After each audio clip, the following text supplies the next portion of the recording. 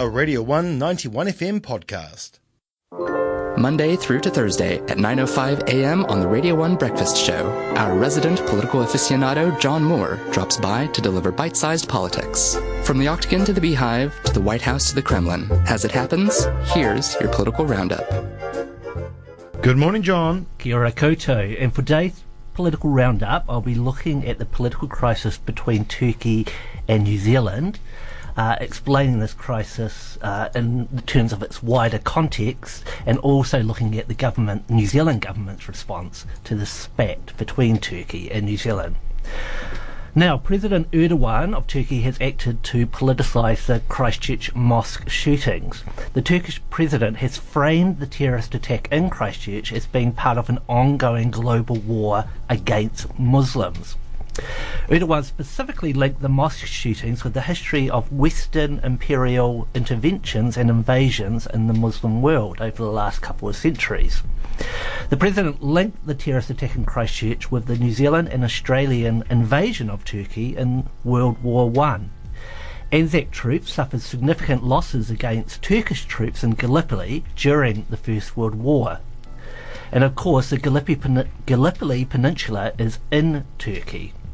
In a reference to the World War I Anzac campaign in Turkey, Erdogan stated that the grandparents of New Zealanders and Australians had come to Turkey and some of them had returned in coffins. The Turkish president then went on to say that if New Zealanders and Australians came to Turkey like their grandfathers, they would be sure to be gone like their grandfathers. A very chilling statement indeed. Erdogan has also repeatedly shown the video of the Christchurch mosque shooting. He has stated that Western nations have shown indifference to this terrorist attack. The Turkish president has defined the Christchurch terrorist attack as an organised event which is part of a campaign by the enemies of Islam, quote unquote. However, in what can be seen as a partial backdown, President Erdogan has praised Jacinda Ardern in a Washington Post op-ed. The Turkish president praised Ardern for her sincerity and for her overall leadership. Now, of course, the statement was made for a Western audience rather than for a home audience. In light of this diplomatic crisis between New Zealand and Turkey, Foreign Minister Winston Peters is being sent to Turkey to meet with President Erdogan. Peters will also visit the Muslim majority nation of Indonesia, and of course Indonesia is the largest Muslim majority nation on earth. Now, in regards to sending Winston Peters to Indonesia and Turkey, I would argue that this is an extremely risky move. Peters is seen as New Zealand's most xenophobic and anti-immigrant political leader. The New Zealand First Leader has also in the past made highly inflammatory statements against Muslims in New Zealand. If Peters' previous comments against immigrants and against Muslims are highlighted by the Turkish president and by the Turkish media, then his trip will undoubtedly become a diplomatic disaster. The decision by the New Zealand government to send Peters to Turkey, as well as to the world's largest Muslim majority country, Indonesia, does highlight a large degree of ineptitude on this government's part, or to put it more bluntly, isn't it effing crazy to send New Zealand's most Islamophobic and anti-immigrant politician to the Muslim world to ease tensions?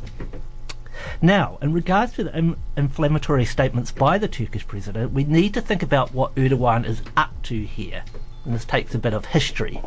The first point to note is that elections are coming up in Turkey. Therefore, Erdogan can be seen as mobilising his base for local elections using the mosque shootings. The president is helping his base to forget the poor state of the Turkish economy and to concentrate on the perception of a global clash between Muslims and the West. President Erdogan's statements on the mosque shootings also need to be seen in the context of his overall campaign to present himself as a world leader of Muslims. Erdogan wants to promote the Turkish nation as a champion of Muslims' rights, of Islamic culture, and as a bulwark against Western attacks on the Islamic world. Political scientists argue that Erdogan is trying to rebuild Turkey in the guise of the Ottoman Empire. Now, the Ottoman Empire was centred in what is now modern-day Turkey and controlled most of the Middle East, North Africa, as well as parts of Europe.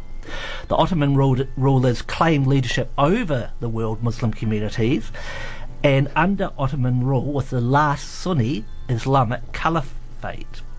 The Ottoman Islamic Caliphate was dissolved by Turkish nationalist and secular leader Ataturk, and Ataturk is the founder of modern Turkey.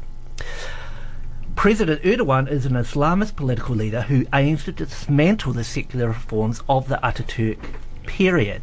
In a sense, Erdogan is trying to carve out a new block for his ambitions as a quasi-new caliph or world Islamic leader. In this regard, the Turkish president is in competition with leaders of other Islamic majority nations, including the Saudi Arabian royal family and Iran's clerical leadership. Now, so with Erdogan's chilling comments against New Zealanders and Australians, this country has now been caught up in the so-called clash of civilizations. Yes, very worrying indeed. All right, thank you so much for that, John. That's okay. That was a Radio 1 91FM podcast. You can find more at r1.co.nz or wherever quality content is found.